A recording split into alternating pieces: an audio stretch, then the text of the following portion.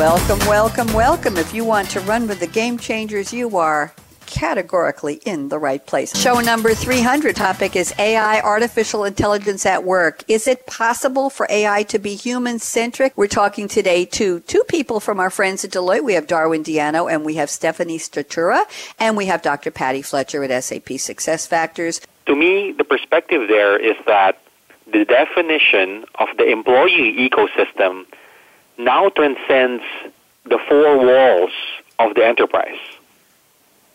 Right? So it's not, it's just a different perspective, right? A recent study that we did in the UK showed that 800,000 jobs were lost to automation, but 3.5 million new higher paying jobs were created.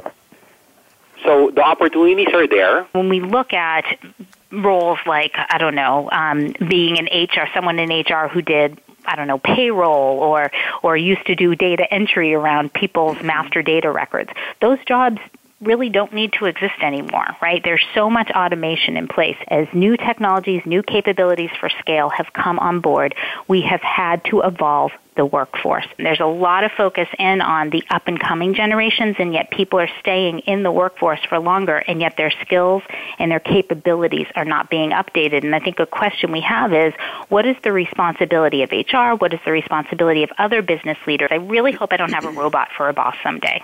Right, I really actually like that relationship among humans. I don't necessarily want to believe that a role that I could fill would be made by a machine, informed by a machine to be able to eliminate biases, and be able to focus in on the right data points, but not made by a machine.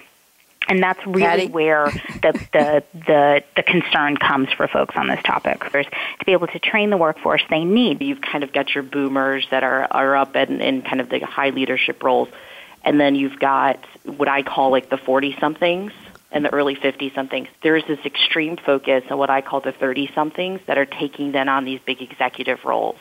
And what's happening is there's this middle part generationally of an organization that's getting missed in the next leadership transition. So if, you're, kind of 50 years old, your boss is retiring, and then essentially somebody probably 10 to 15 years your junior then takes on those executive roles.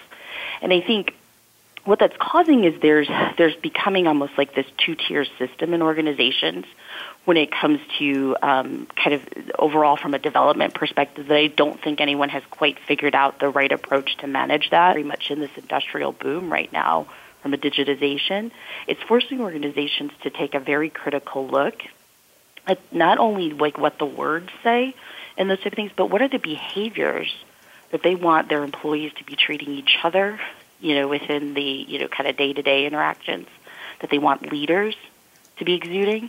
And then ultimately the type of citizen that particular person is in their community and things that, their interactions in the places that they live.